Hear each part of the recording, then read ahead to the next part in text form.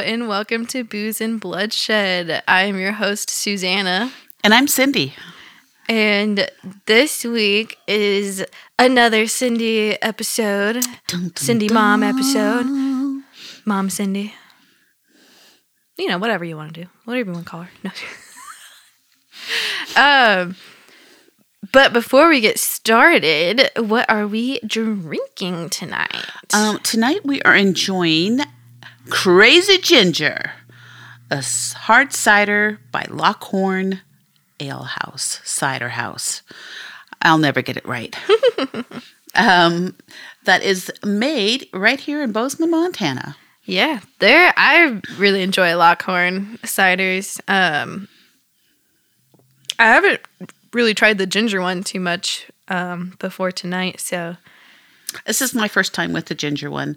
I think it would be really good on a really hot day. Ooh, yeah. Be very refreshing. I mean, it's apple gingers and French wine yeast.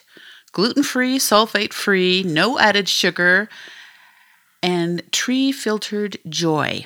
That's what it says on the can. Yeah. But I think it would be really refreshing. Oh, floating down the river. Oh, yeah. Pretty much any cider goes with floating down the river. That's true. That's true. Anyways, it's pretty tasty. Yeah, it's kind of like a mixture of like ginger beer and cider. Yeah. Yeah. It's pretty good. Pretty good stuff.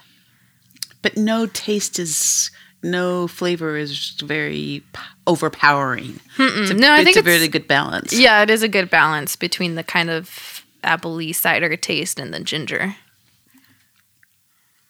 Agreed. All right. Well, what is your case this week? Well, what do we got?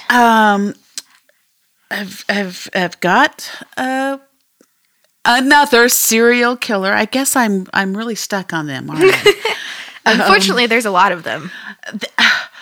Right? Sick bastards. Anyways, one that this one kind of I don't know, jumped forward at me because the killer modus operandi was to abduct women, and usually they were women who worked in the sex trade, and take them to a remote area and hunt them.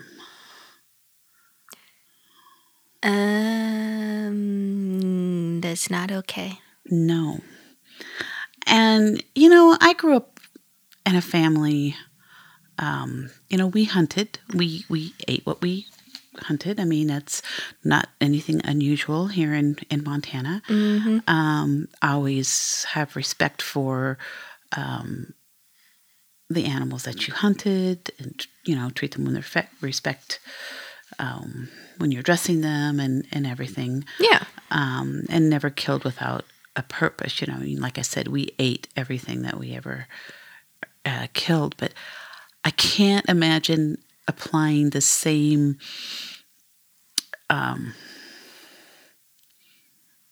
the same hunting, like logic or logic technique, of and to a fellow human being. Yeah, there's something wrong in the brain at that point. If you're trying to hunt humans, like yes. What? So the person I'm talking about, his name is Robert Bob Hansen. He's known as. Oh, like he went by Bob, or yeah. Okay, I was like Robert Bob. What? Well, that Bob was his middle name. He's not extra.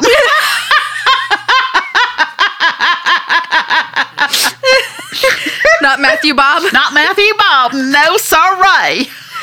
We're not Billy Bob Horton in it? No. Okay. I'm sorry, just like the way you said it totally sounded like that was his middle name. And I was like, some people call it a sling blade. It's like calling like somebody a fat lard. Like it's the same thing. You're either calling them a lard or a fat. Like it's yes. Calling him Bob. You shitty turd. His nickname is Bob. Bob. Okay, so Robert, a.k.a. Bob Hansen. He is known as the Butcher Baker, and was arrested in Anchorage, Alaska, in February 1984.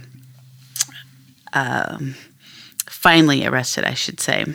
So does this all take place in Alaska, or? All of the victims that we know of that are proved to be linked to him all happened in and around Anchorage, Alaska. Oh, okay.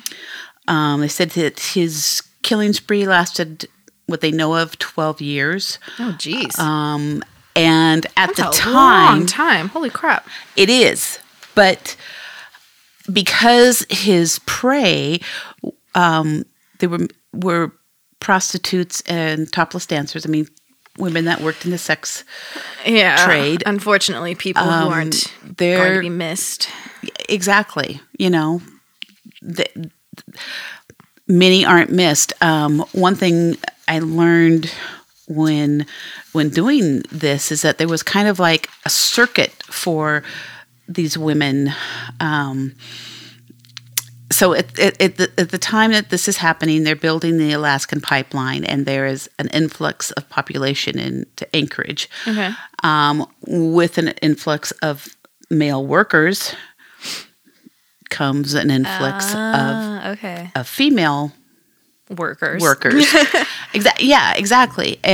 But one thing they said, like so many of these women would circulate from down in California, Portland, Seattle area, and then up to Alaska.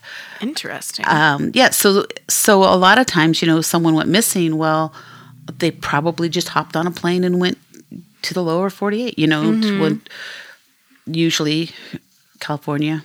Yeah. They moved on to the next stop. Yeah, basically. Yeah, and kind of had a circuit that they worked, and I didn't realize that, but I guess it was very prevalent. Interesting. Yeah, so a lot, someone went missing or didn't show up for work or whatever, they just assumed that they moved on, and this worked to Hansen's advantage. Yeah. Excuse me. Easy to get away with the murders for people that aren't getting looked for. Yeah. So a little bit about Bob Hansen. He was born February 15th in 1939 in Iowa. He grew up in Pocahontas, Iowa. Oh. His dad was a baker.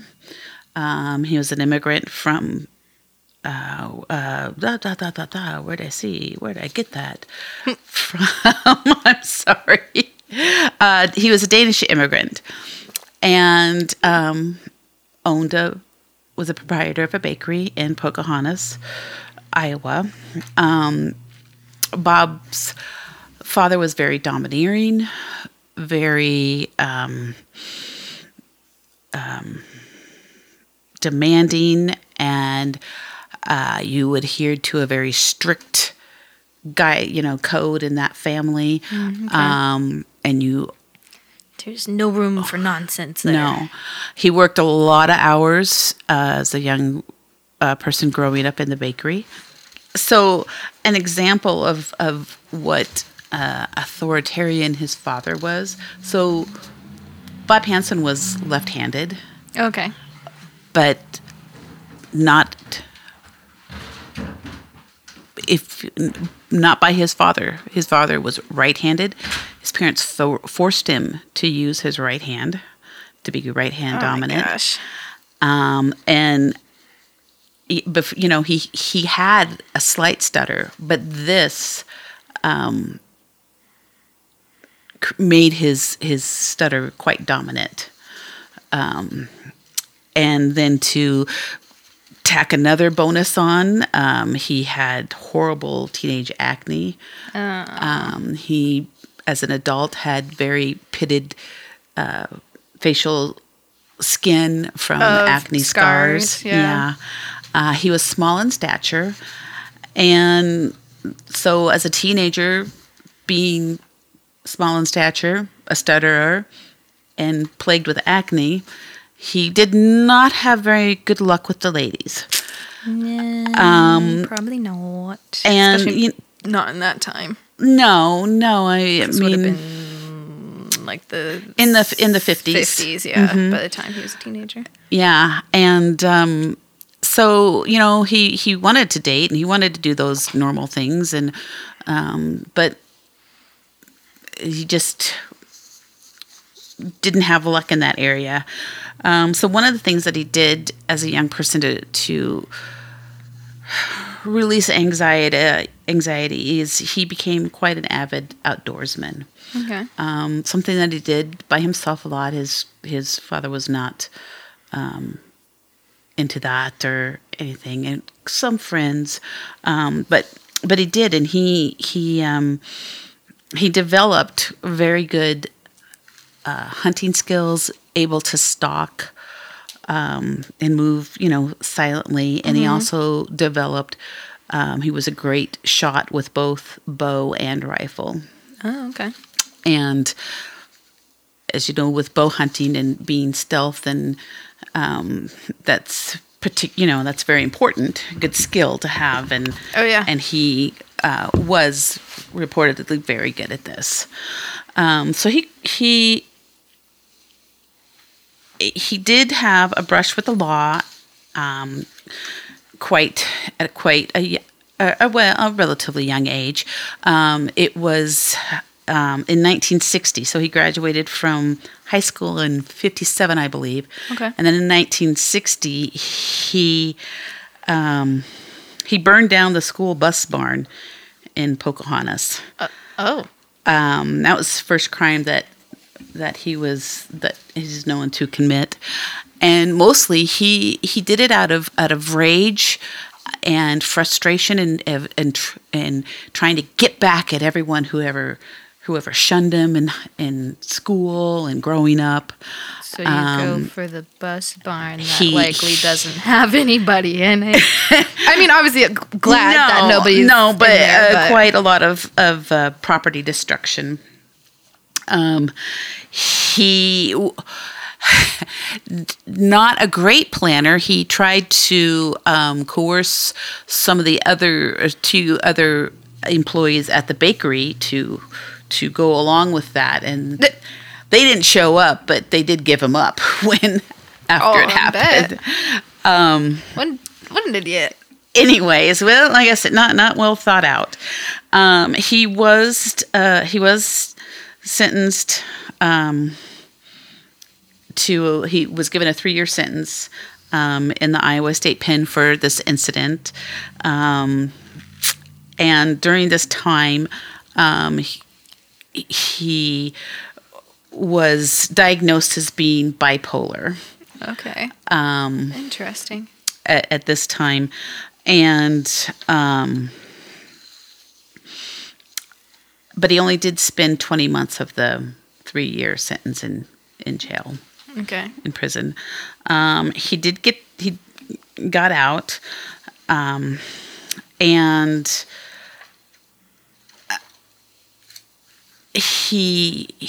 his parents ended up moving to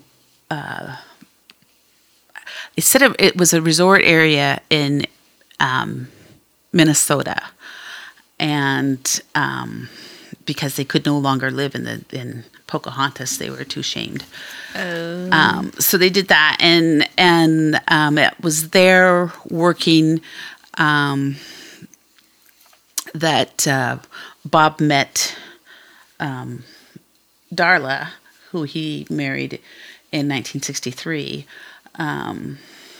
and he and Darla, not much is really said about their early marriage. When they met, she was finishing up a degree in education. Oh, okay. And they did get married. They had 2 children.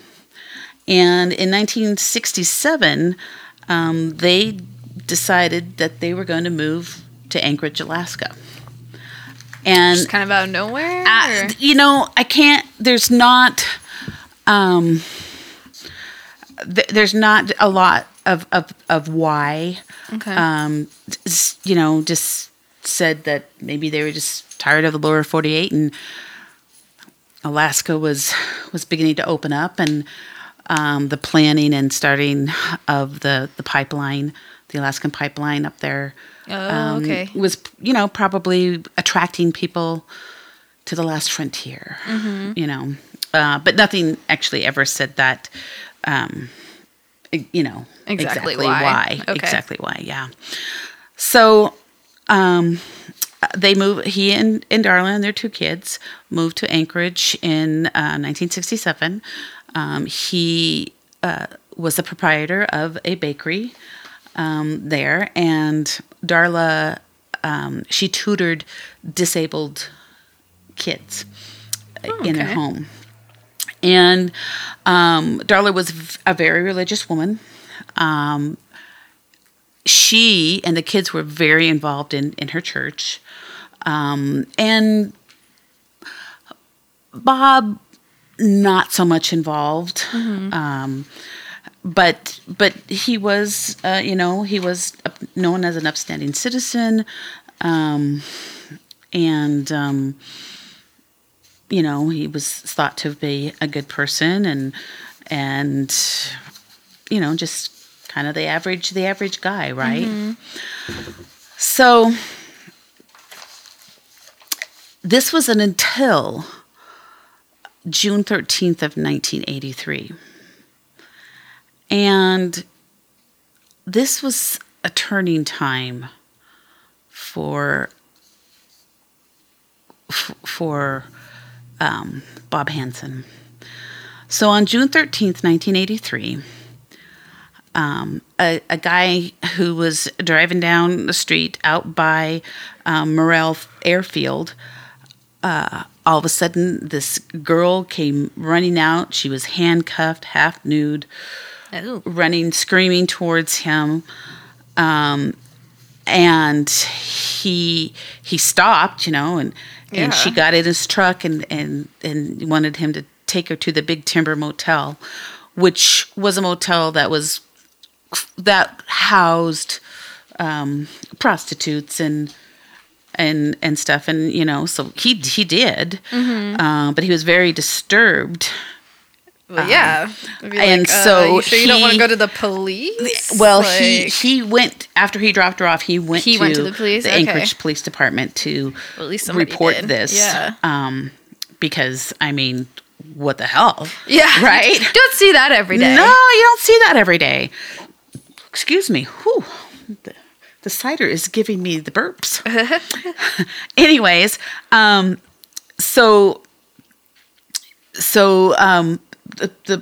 Anchorage police went to find her, and they did find her at the hotel, and they removed the handcuffs, and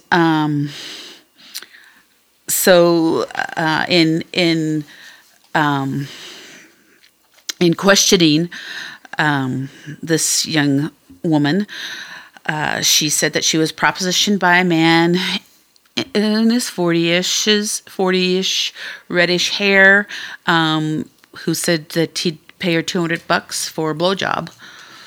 And that seems like a lot. And that's what she said. She's like, "Who's going to turn down $200 for a blowjob, right? Easy money."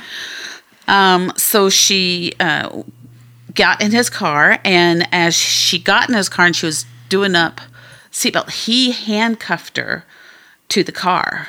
Oh, geez. And so he had one handcuff that was already locked, so he just had to reach the other and get it around her wrist. And he pulled a gun pistol on her. And he ended up taking her to his home. Like where his wife and kids are? Yes, but no one else was home. Okay. And hold on. Where he proceeded to rape and torture her for hours. Great. When I say torture, I mean he used a hammer. Oh gosh. Handle to penetrate her.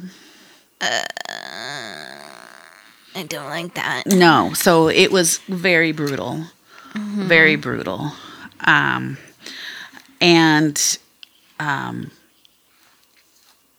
Then he chains her with the handcuffs to a post they were in the downstairs. Okay. And the downstairs, she said, had all these hunting trophies, these animal heads, and all over. So I can't even imagine being raped and tortured, and then as you're laying there, you see these all these animal heads just like staring at you. Yeah. I mean, how that would add a whole nother layer of terror. Yeah, definitely. Excuse me, must drink.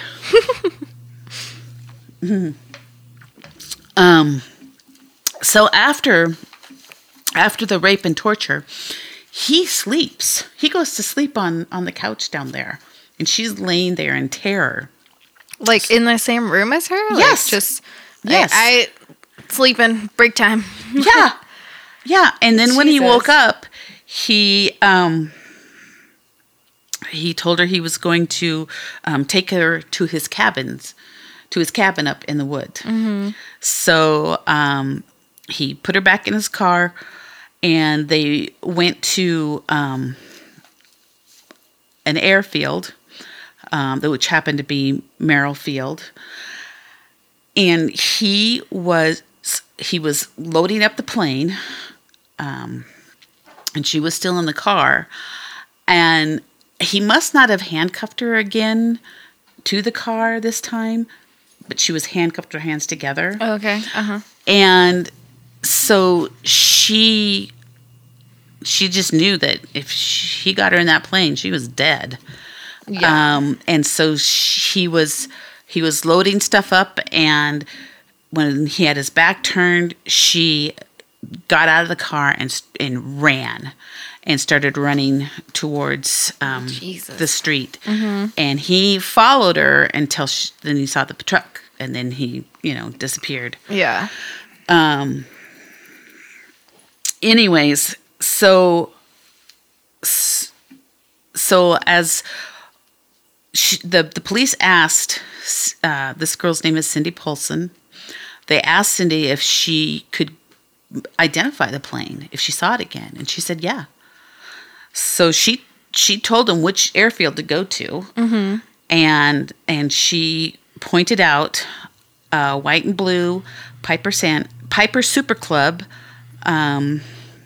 plane, tail number N3089Z. Do you remember the number? That was the tail number. And she didn't remember the number, but she remembered what it looked like. The plane, where it was parked at. Mm-hmm. And so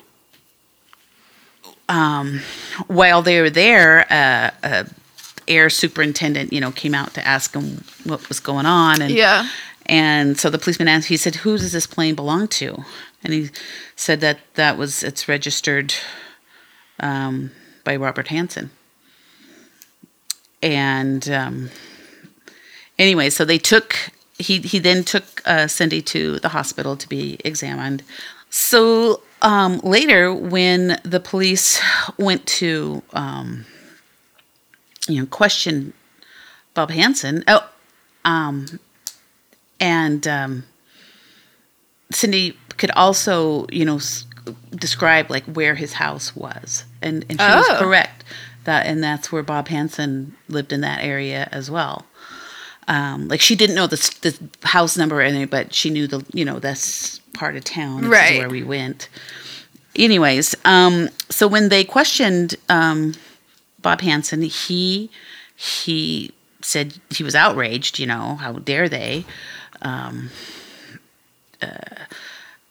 think that he would be involved in this, an upstanding citizen, and be like, sir, she pointed you right out, like, yeah, but she's a prostitute, and doesn't mean she's not trustworthy. And one of the things that he said in this questioning, he says, "Can you even rape a prostitute?"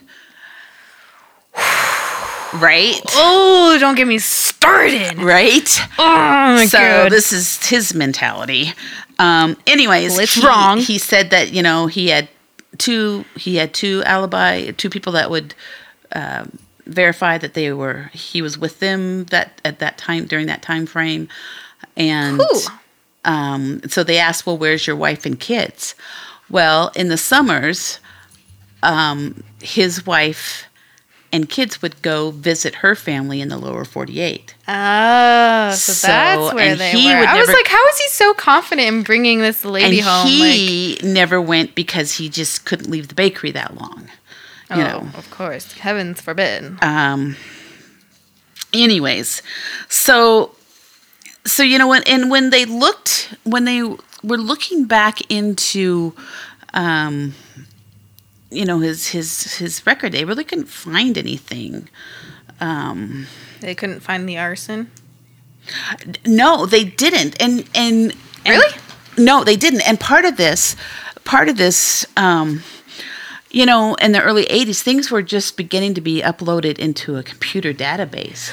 Oh, right. I keep on forgetting what time frame it is. So, and particularly, this happened in Iowa, that, clear up in Alaska. Yeah, how are they supposed to know? Yeah, it's not. It's not like it's not like they can Google it. Yeah, true. Anyways, so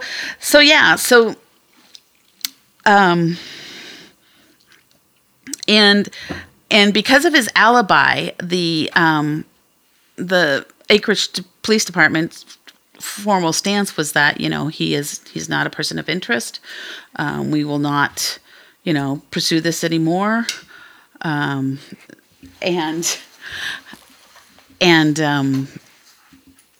the officer who interviewed Cindy, he couldn't let it go. Well, good, because he was just, even though, he could have been, reprimanded, demoted, whatever. He couldn't let it go, and so he started doing more digging into Bob's past. Good. Because he just wasn't right. And so what he found out, if I can find it out, was that while in Alaska, Bob had been arrested twice, and gone to jail twice. Wait, what was the other one? So, no, while in Alaska. Oh. So, what did they do? Dun, dun, dun. I think it's this one that I need. It is. So, so in December of 1971, so they'd been up in Alaska for 3 years, 3.5. Okay. Mm-hmm. He was arrested twice in December of 1971. He was arrested one time for abducting and attempting to rape a housewife. What? Yes. And the second time he was arrested was for raping a sex worker. FYI, yes, you can rape a sex worker. And so Hansen, he pleaded no contest to the assault with a deadly weapon against the housewife that he abducted, and attempted to rape. And then for this plea deal, the rape charge that he was against the rape charge for raping the sex worker was dropped as part of the plea bargain. Again, because Lame. why would a sex worker have to have any empathy or any care? You know. It's not like they're just human beings trying to make a living. Nope. What the hell you say? Anyways, so he was arrested and he was sentenced to sentenced to 5 years. But after 6 months, he was released to a halfway house. What? And then Who sentenced for 5 years and only spent 6 months? Yes. What the fuck?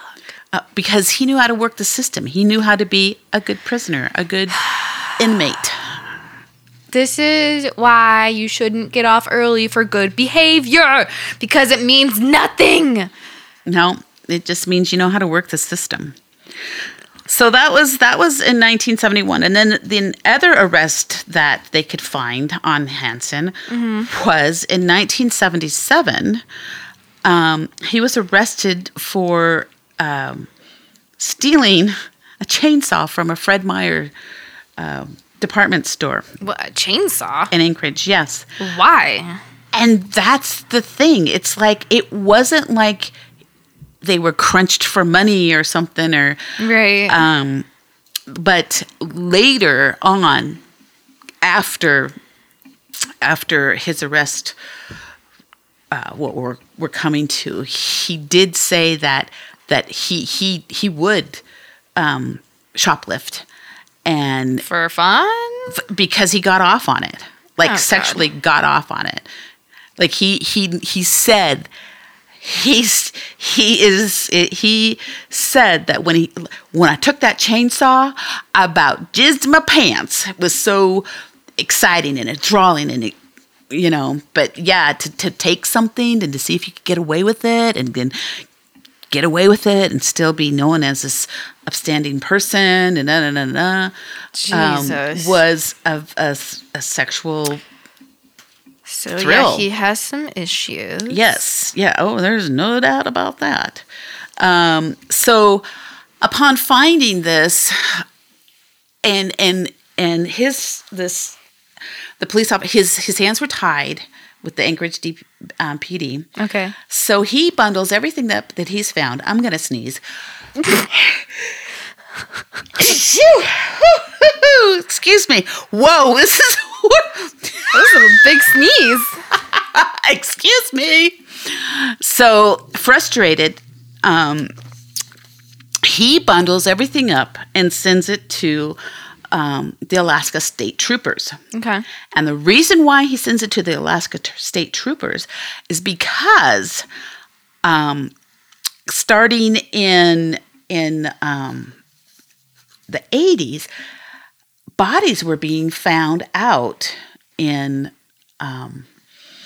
along the Knik River area, so out in the wilderness surrounding Anchorage, and that jurisdiction was not the Anchorage PD, it was the Anchorage it was Alaska State Troopers. State Troopers, yeah, okay. So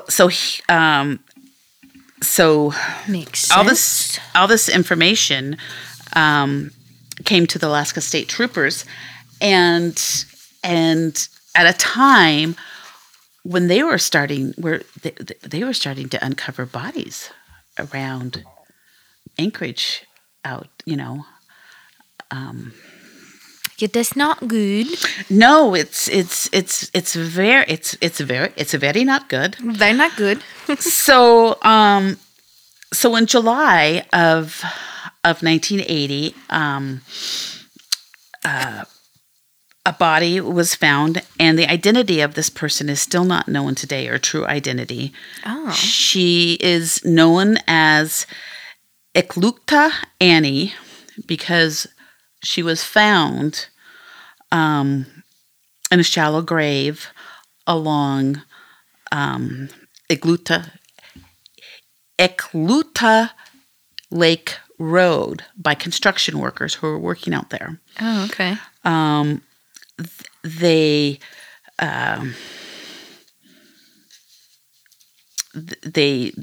her remains. She was killed by being stabbed to death. Oof. Very shallow grave, and again, to this day, her true identity has not been found.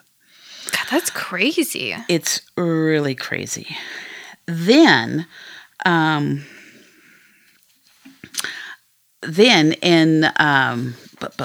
make sure I got my timeline right here. So then they found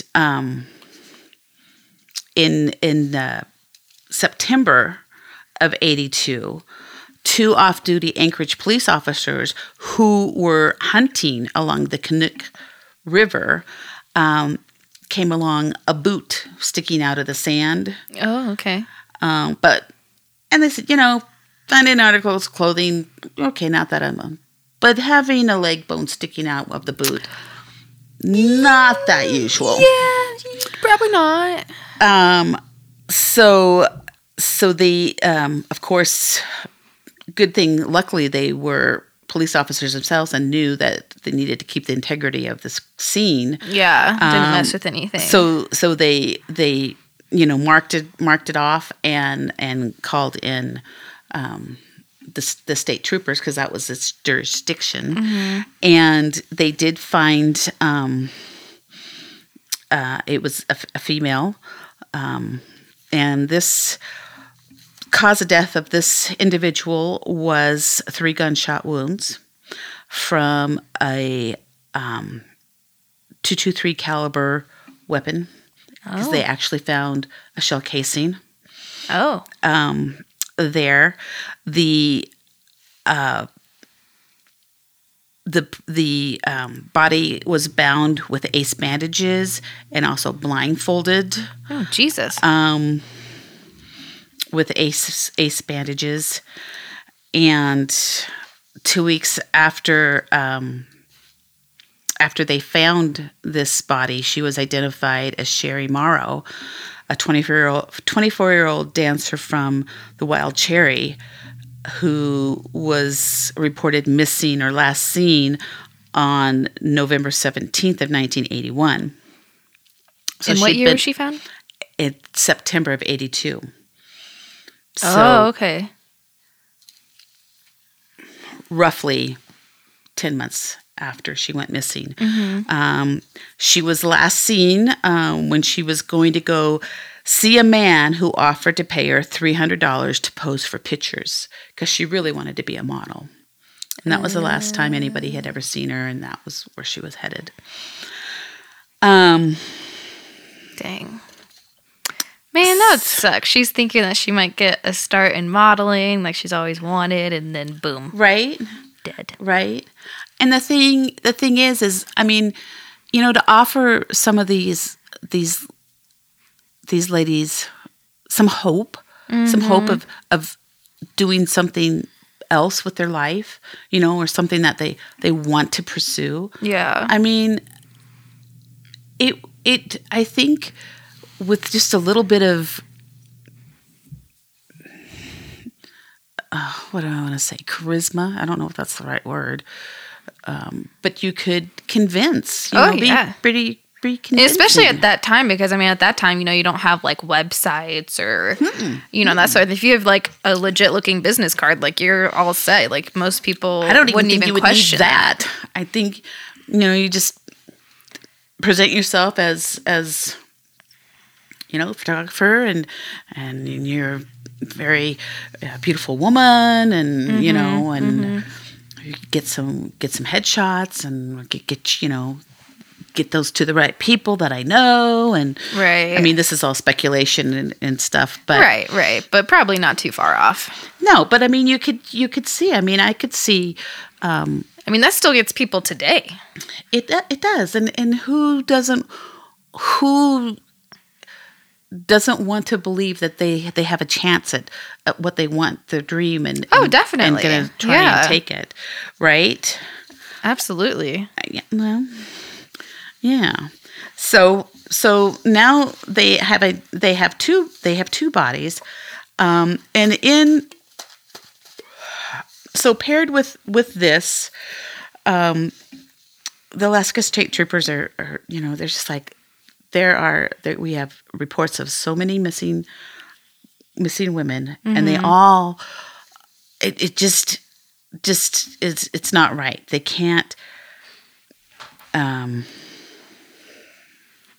begin to think that maybe they're having some type of serial predator on the loose, with that.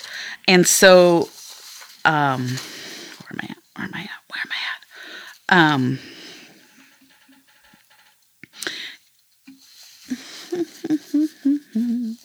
So almost a year after they found Sherry, a third body is found in a shallow grave along the Knik River. And this body that they find ends up being identified as Paula Golding, who was a 17-year-old topless dancer. She was 17? Sadly, a lot of these women were younger than 20. Jeez. She was last seen or reported missing actually April 25th of 83, and she was found almost a year to the day. So in September of 83, almost a year after Sherry Morrow's body was discovered. She was shot in the back. They did also recover a .223 caliber bullet in the shallow grave. And one thing that was very strange is she was shot, but there were no bullet holes in her clothing. So was she naked and he just threw the clothing in her grave? And it was redressed. Oh, it was actually on her. Yes, it was actually on her. What? I have no idea. That's odd. Okay. Yeah. So in this time, Paula was found. She was found after the incident with Cindy Polson. Okay. So she was found in September of 83. Okay. So then with this third body, they're just like,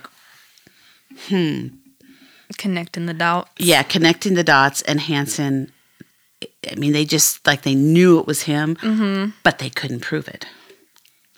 There was nothing to prove it on. Nothing to prove it.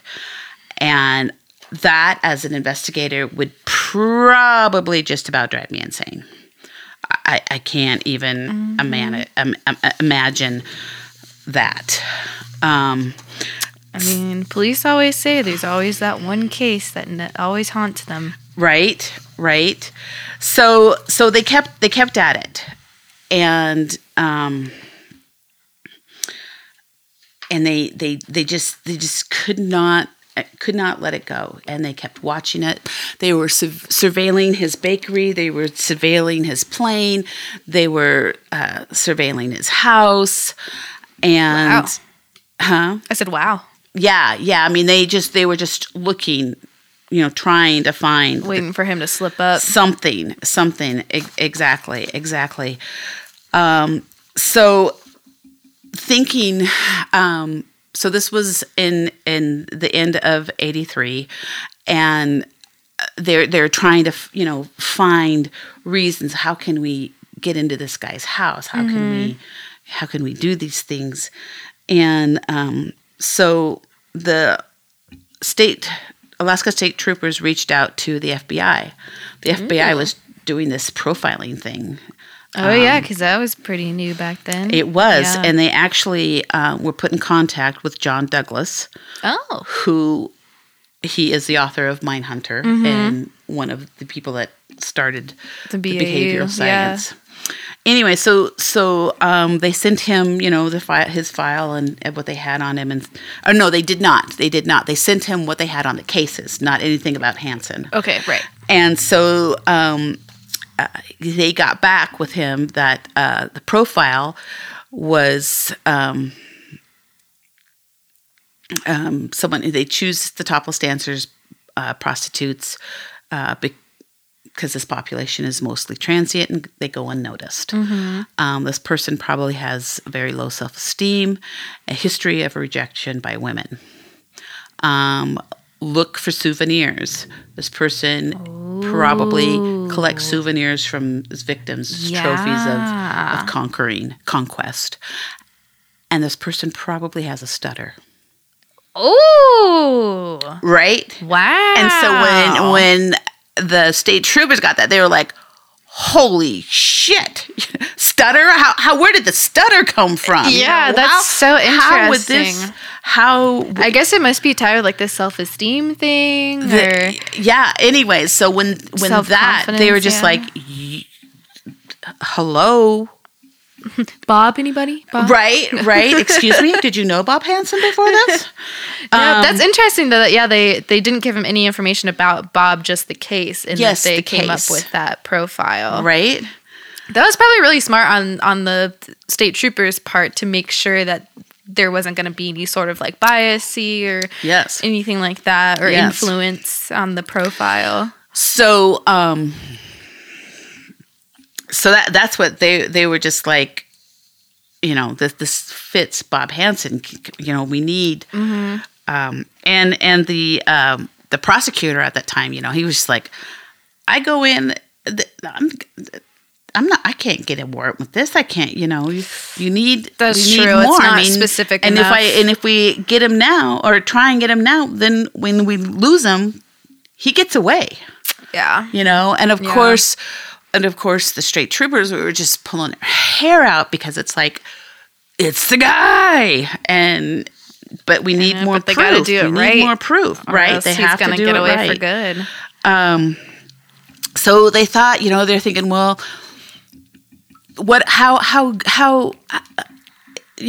let's go back and revisit his two friends that gave him an alibi. Oh, for the night of Cindy Paulson. Yeah. And let's lean on them a little bit and see if they break. Mm-hmm. See if they let something slip. So they did. They brought in the two guys for questioning and put a little pressure on them, and they both admitted that Hansen was not with them on the nights in question. He was supposed to be. I guess there was a group of church members that were having a pizza dinner, and he was supposed to be included, make sure Bob gets here, his wife and kids are gone. And anyways, and he didn't. He didn't ever show up that night. And they they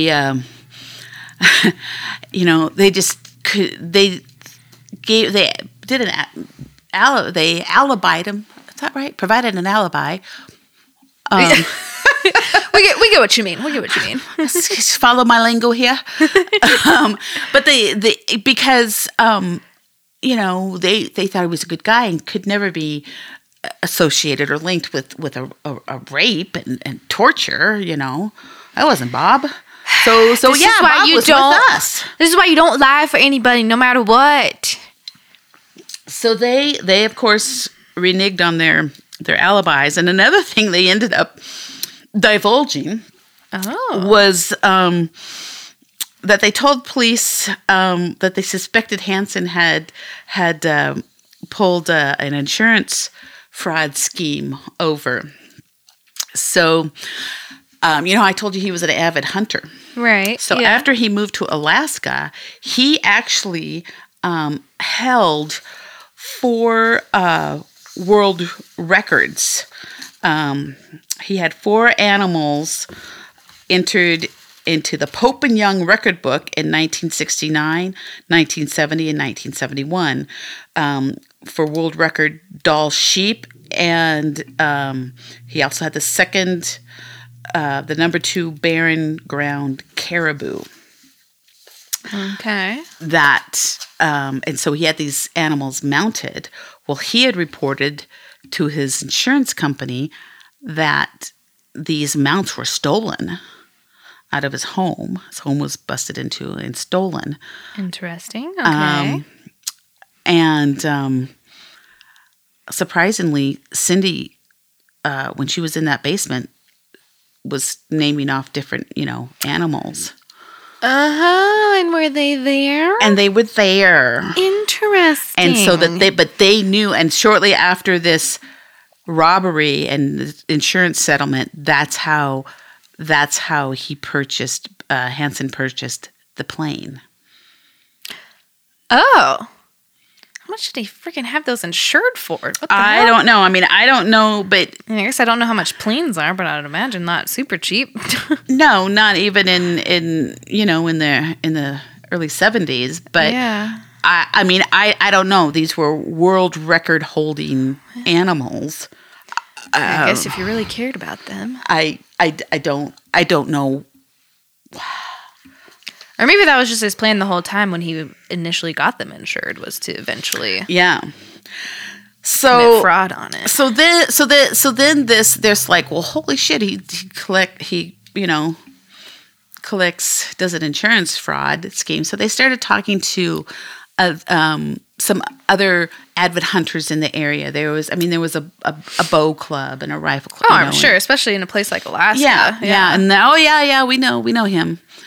They didn't much care for him, especially the bow hunting community. Oh. They said that it was a member of their club came across him when he supposedly shot the doll sheep and with a bow. Uh-huh. But he didn't have a bow with him. But he did have a rifle with him. And so they basically just started, they didn't want to have anything to do with him because he was a cheater, essentially. Yeah, he's a cheater. Yeah. And I mean, and it's like, why, cheat? I mean, you don't get money for these trophies. I mean, it's prestige in the hunting community. Reputation. Right. But I mean, it's not like you get a prize for it. Mm-hmm. But, and I guess in his mind, the prize was the fame, the glory, I mean, I guess if he was a kid that was, book. Essentially, quote unquote, like loser growing up, like I'm sure that sort of. L for love. I'm sure that, that kind of fame, like I'm sure he really soaked that up. Mm-hmm. Anyway, so they state troopers found out that Bob Hansen was not well liked by his hunting peers. Interesting, right? I feel like that's a bit telling.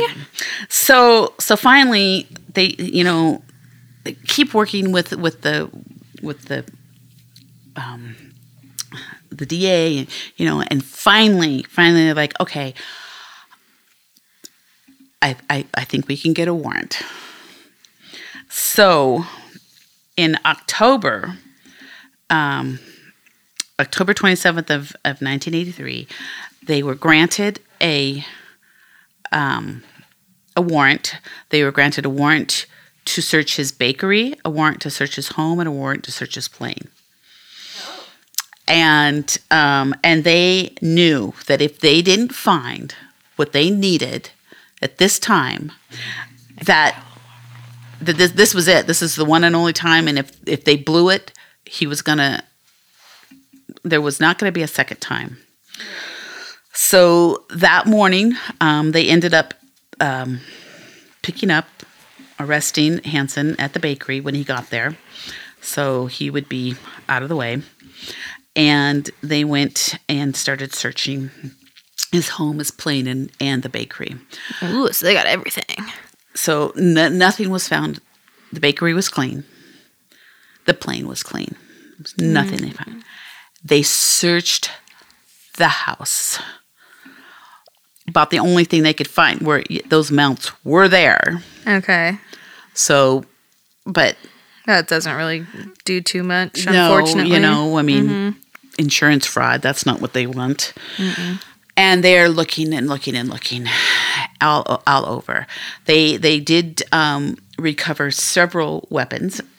He was a hunter, an avid hunter, It's like, but nothing that would match what they were looking for. What about like the pole or whatever that the one gal was tied to in the basement? There wasn't anything there. He took They it couldn't down? find it. Yes, he did later say that he took it down after he went home, and he took it down and he patched the ceiling and everything to get rid of it. He knew he had to get rid of that. Lame. Yeah. Anyways, so they kept looking, and at the same time that they were searching his house, Hansen was also being questioned, and so they would get something in there. They're like, try here. They'd be communicating. So finally, after they'd been there all day, and they were just like, okay, we got to make another surge. We got to find something.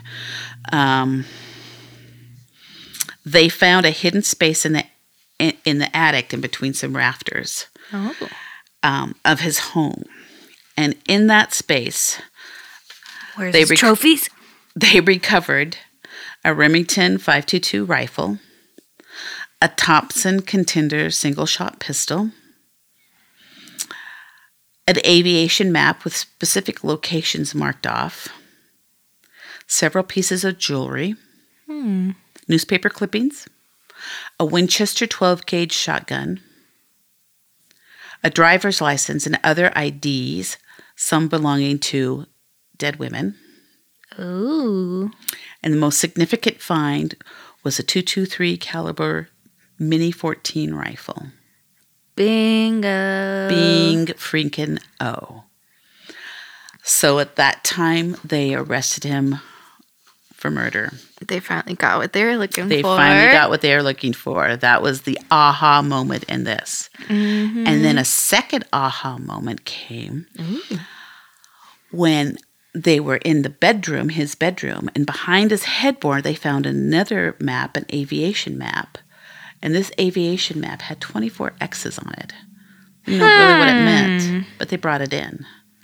But I know what they're going to find at each of those X's. So they sent the Mini 14 rifle to the FBI to have ballistics done to see if the 2 shell casings that they have would have been fired from that gun that they had recovered from the bodies found earlier. Right. And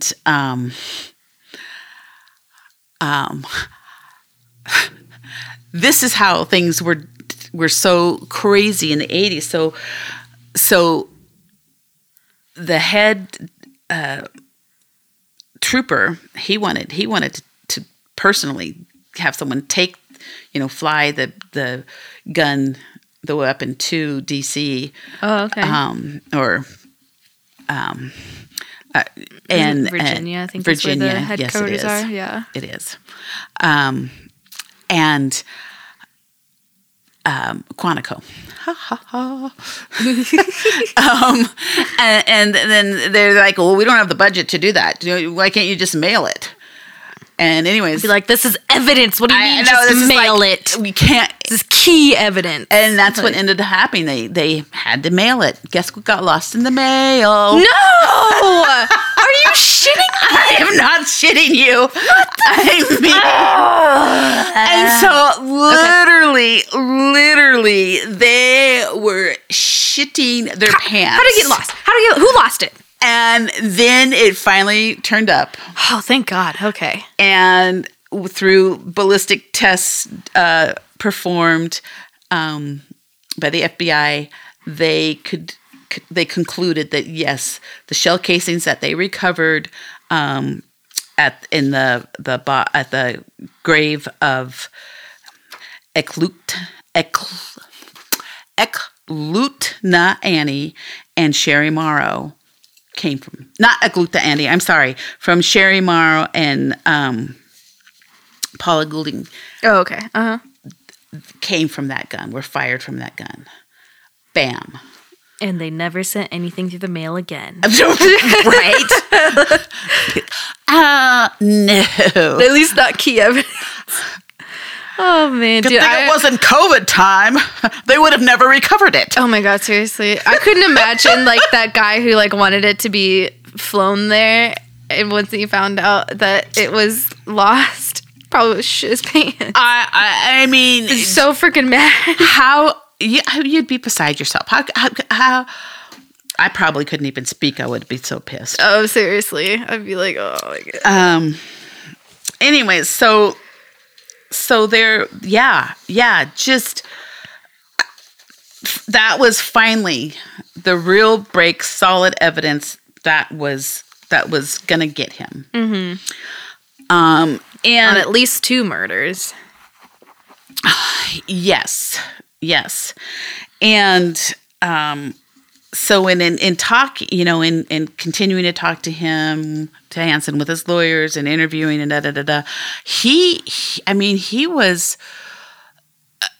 he just, deny everything, didn't do that. But when that ballistics came in, then he knew he was toast. And another interesting thing that they found out, coinciding about the same time that they learned about the ballistics, is this map they found behind the headboard. These bodies that they had recovered before. Did they match some of those X marks? They were X marks the spot right on those. Yep. Right on those. So now they have more to find. So Eklutna Annie, like dead on X. Wow. Sherry Morrow, dead on. Joanna Messina, and Paula Goulding. They were all X's on there? They were all X's on there. So then he's really screwed. Because state troopers are thinking, we've got 24 X's. And if 4 of them are known deceased people. Right. Then 2 that were killed with your weapon. Mm-hmm. That there's at least 24, or, there's at least 20 more bottles. Yeah. Bottles. Shit. 20 more bottles on the bottle. I apologize for that. No, okay. Bodies. Take one down. I'm sorry. We're terrible. Okay. I will die. I will. I'll burn in hell too. Die, as will most of us probably. No, not me. I sold my soul to the devil. I'm here forever. Lucky you. Oh my gosh. Okay, no. Shut but up. So 20 more bodies. Yeah, and so at this point, he's like, he knows he's fucked, and so there's no getting out of that one. No. Mm-mm. So he decides, in true Bob Hansen fashion, that he can strike a deal. Let's make a deal. I'd be like, bitch, you got at least 24 bodies on your hand. You think you can strike a goddamn deal? What? No. So please tell me no. He, in agreeing to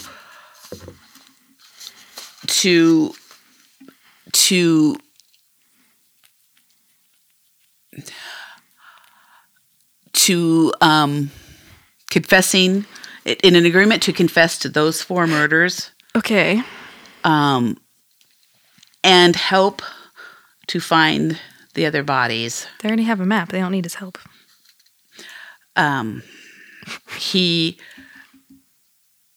They gave him a plea bargain. No, you guys didn't need to do that. You had solid evidence. He probably would have been convicted, and not just that, but you had 20 other bodies to go find, you had a map leading directly to them, so it's not like you needed his help to find them. Well, they did. They sentenced him to 461 years in prison. Well, I guess that's fine. And a life sentence. Okay. So he was never getting out. Good. No chance at parole? No. Good. But here's a quote from Bob after this sentencing. He's like, what am I? I'm 45? I've got the rest of my life to live. Even if I have to live it in prison, I still got a long life to live. Maybe I'll pick up a new vocation. Maybe I'll become a writer. Yeah, that's his mentality. All right, Bob, if you can hear this, go fuck yourself. Like, what the fuck? Well, Bob's dead now. Okay, well, never mind, Bob. You can't hear this. Turn up the heat down there. I guess that makes sense. I mean, he'd be older than Grandma and Grandpa, so. He actually did die in prison in... Hopefully it was lonely and cold. In 2014. I don't feel sorry for him. But, going back to all this, this is a man that they linked to a 12-year murder spree, and he has a wife and children. I was about to say, where are the wife and kids at in this? I just realized that they were, gone, but when did they come back? Like, what happened? Yes. So, actually, they were back by the time the search warrant was done in October of 83. Okay, right. So they were... And actually, Darla was at the home when this happened. God. That would be traumatizing. Oh, Jesus. I hope her and her kids are okay.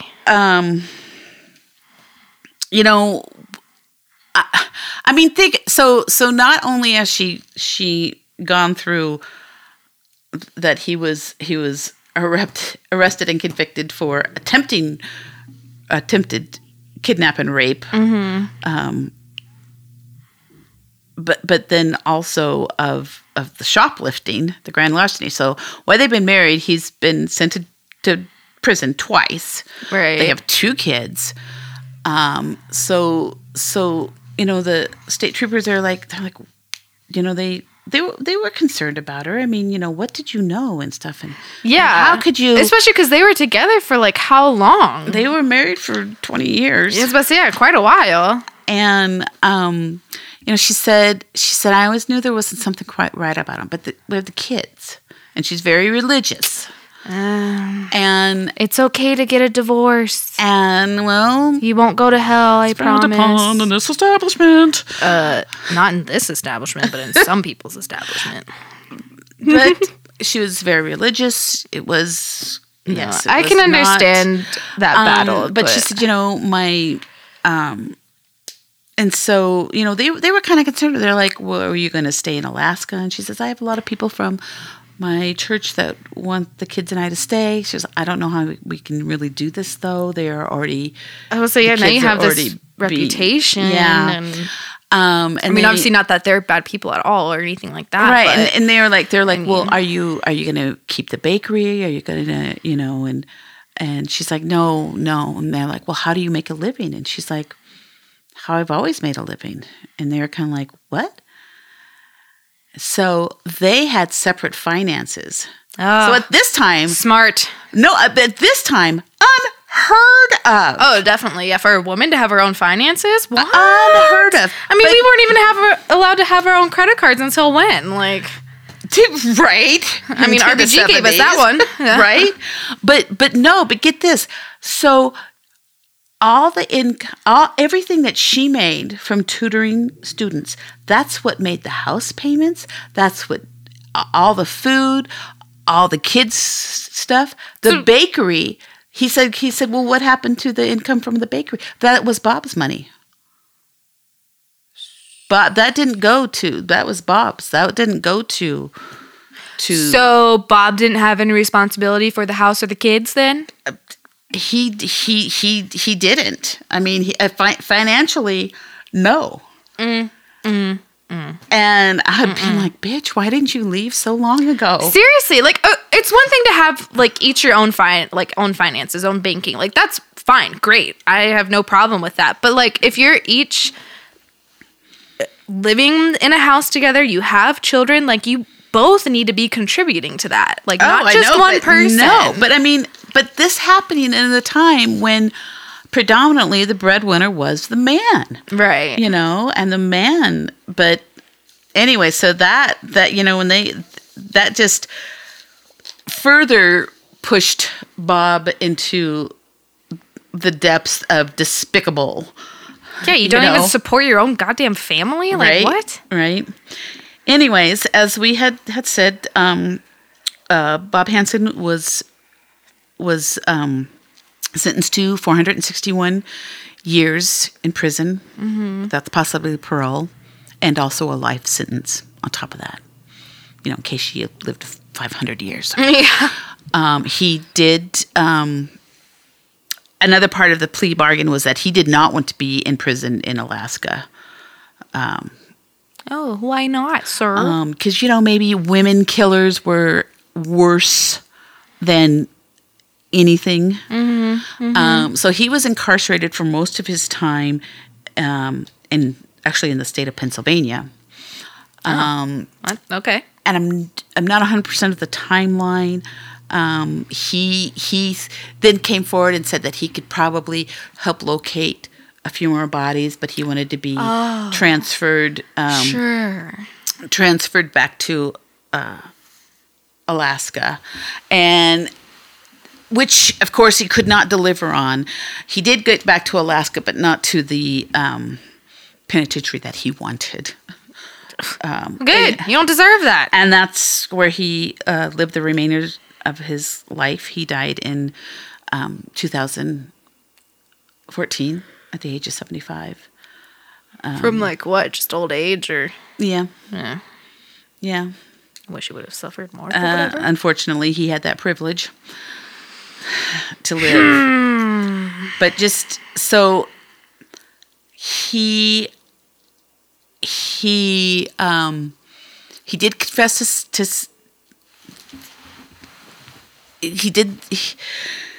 he said that there was a body for each of the exes. There were 24. Well, I mean, we already figured that one out. They could only recover 17 bodies.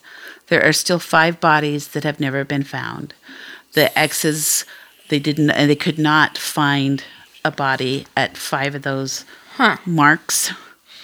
Even though they widened their search areas and stuff, but they never could recover bodies at 5 of the marked areas. But they did find 17. I wonder if maybe you don't know this, but I wonder if any of those were like near water, like maybe if the bodies could have got swept away. Yes, quite a few were found near the Knik River. Oh, okay. And some were not. Some were just covered with debris. Were even in a shallow grave. Oh, okay. They're just dumped.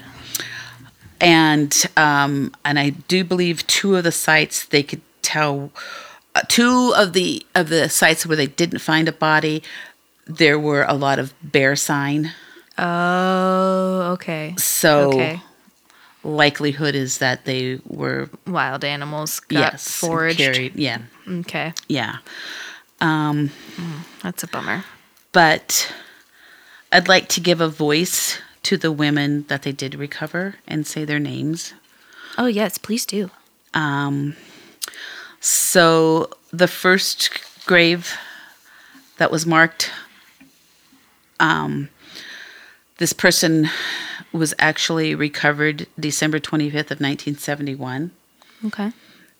Her grave site where they recovered her was represented on an X on Hansen's map. And this is Celia Van Zanten. Megan Emmerich, her grave site was marked on the map. Mary Kathleen Thill, her grave site was also marked on the map. Horseshoe Harriet, she was found April 25th, 1984.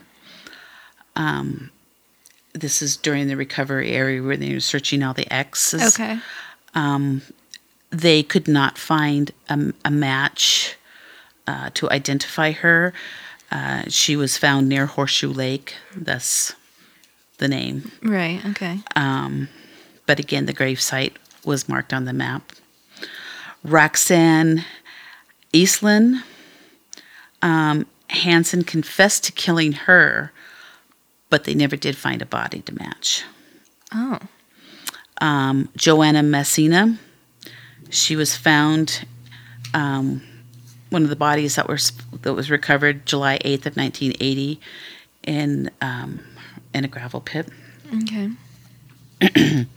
Sherry Morrow, she was the victim found by the two Anchorage police officers when hunting Right. along the Knik River on September 12th of 1982. Andrea Altberg, Hansen confessed to killing her, but they've not found the body. Sue Luna, she was found April 24th, 1984.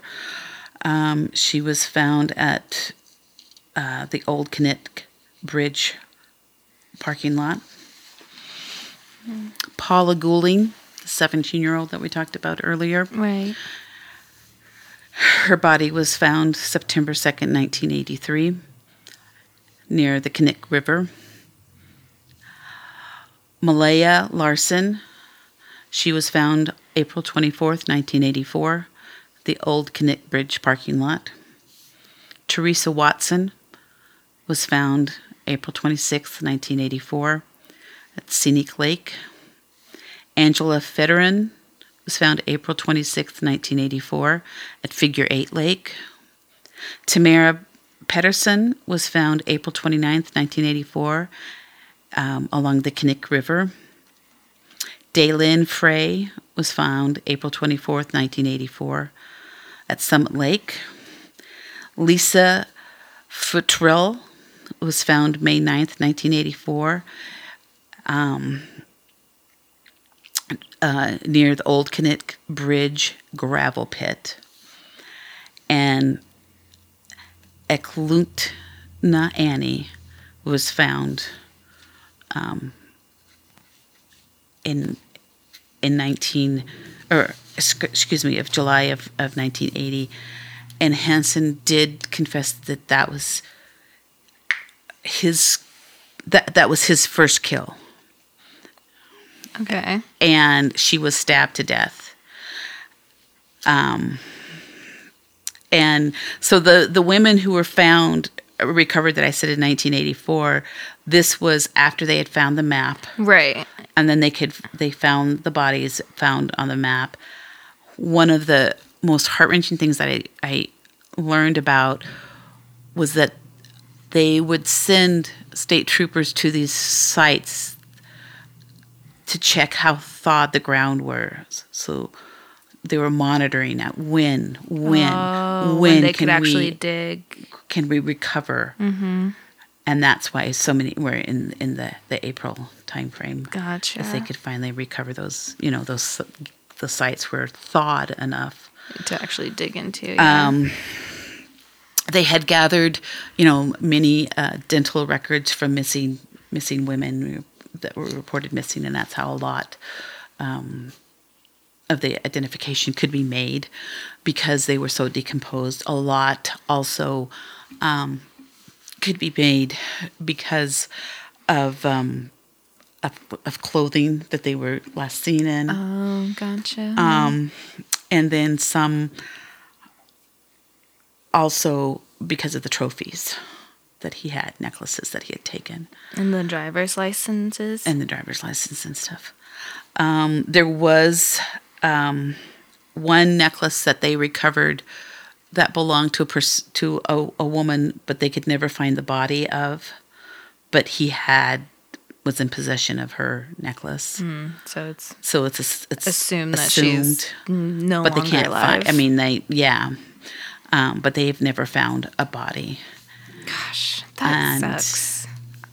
I That's feel for sad. her family. And that's what they said. They said, these women, they were in contact with their families. Like for some, they could give closure to that. This is what happened to your daughter. Yeah. And they some of the family members there, like, they didn't agree with life choices that their daughter had made, but that this was not, they didn't deserve this. No. They didn't seek this. Absolutely not. And the fact that he was able to live the rest of his life. Yeah, just fine, basically. Yeah, I mean, was a pretty bitter pill to swallow. I don't doubt it. And so there's 3 women who haven't been identified? 3 or 4 or something like that? No remains have not been found. Well, no, but there's a few that have been found that don't have identification, right? Like the horseshoe. Yes, there's 2 that, yes, they've been found. And Eklundna Annie, he because of where they found her and how she was, what clothing articles, Hansen said that was his first kill. He had no idea who she was, who her real name, what her real name was, where she would ever be from. Yeah. And there were no dental records or anything that the state troopers had that matched. And to this day, she is still not known. Interesting. Well, I hope that they can find that out. I would hope so. I mean, at this point, her parents are probably deceased. More than likely, but I mean, if she had children or siblings or something, that they would have some type of closure. And anyways, it's just, but that they said, as he said, that wasn't supposed to happen. It wasn't in his plan. And she was stabbed to death. Mm-hmm. She's the only one, right? She was the only one that was stabbed. Yeah, and not shot at all. And but then the I don't know if that then released something in him, but then the hunt. They said it is said that he is supposedly have raped more than 60 women and killed more than 30. Oh, jeez. That's all, the 6 more other than on the map. That's all suspect. That's not proven. Right. But, and that he would, from this accidental, she wouldn't shut up, she wouldn't be quiet, you're going to kill me or kill me, and he, he did. But that then escalated on to the human hunting, where he got off so much on, he would take them out. So she said, he would pick up these women, and then if they cooperated with him and did what he said and did what he wanted, then he would return them. And, but if he ever, said anything about him, I know where to get you. I know, and they were scared. Well, yeah. I mean, nobody's going to protect them. No one's going to protect them. So a lot of them hopped the plane, they left. Got out. I would. Yeah, but they didn't say anything. But I mean, they're terrified. And who the hell's going to help them? Yeah, right? who's going to believe them? Not the police, right? Yeah. I mean, track record's not too good there. No, still not good. But so as he progressed, then it was he would take them, he would strip them, he would bind them, and then give them a head start, and then hunt them. Not really much of a head start. They're bound. Like, Jesus Christ. Didn't you say one of them was blindfolded too? Yeah. Yeah. Like, how could they even get anywhere in the wilderness? I mean, like, no, what? But what is that the epitome of evil, though? To let someone have a spark of oh my God, maybe I'm going to make it. But yes, to me, that is sheer evil to give to. Yeah, to give him that little spark of hope that maybe they could get away. And then and the terror that they must be. Dude, I honestly could not imagine that fear and terror. Yeah, that terror. Like no, and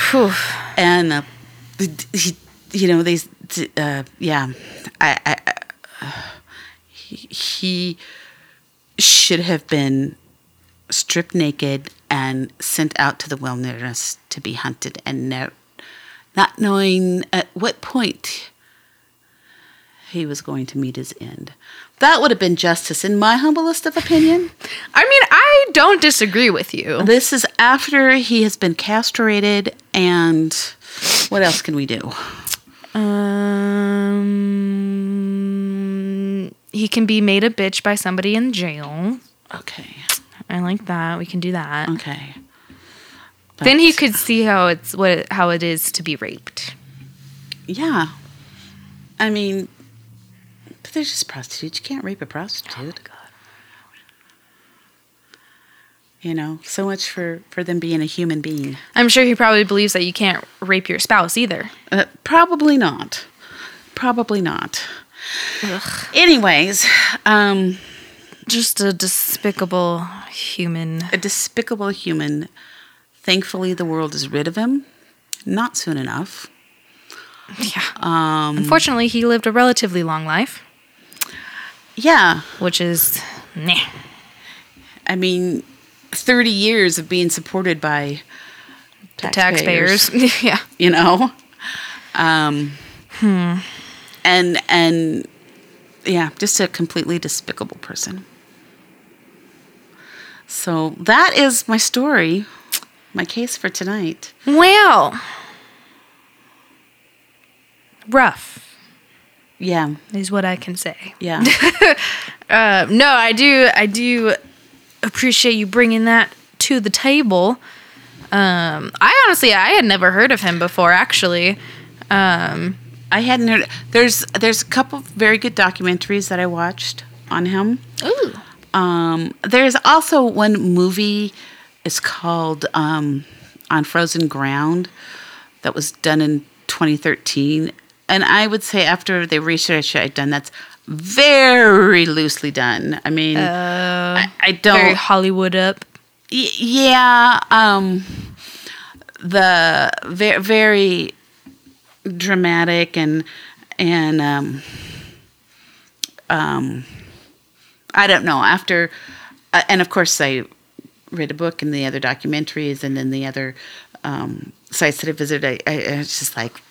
I thought it was poorly done. Mm-hmm. It was, yes, Hollywood up. So I would say definitely look into the documentaries if you want to really actually get information. Learn something about that, because On Frozen Ground is not accurate. It's just very loosely based. How's that? Yeah. As I feel like most movie adaptations are. Yes. But this victim that did get away, Cindy Paulson, is still living. Well, that's good. I hope she's apparently doing good. She did go back to prostitution, and then at some point left that life. She did get married and have 3 children. There's not a lot known about her. Well, I hope she's living a good life. I hope that she is, yes. And loving her kids. Mm-hmm. So. And has a loving husband. Yes. But, and I guess that she would be the silver lining to this horrible. Right? I mean, I guess at least somebody got away. Well, that she knew love. Yeah. And knew love is of, mother of her children and stuff. I mean, that she has worth.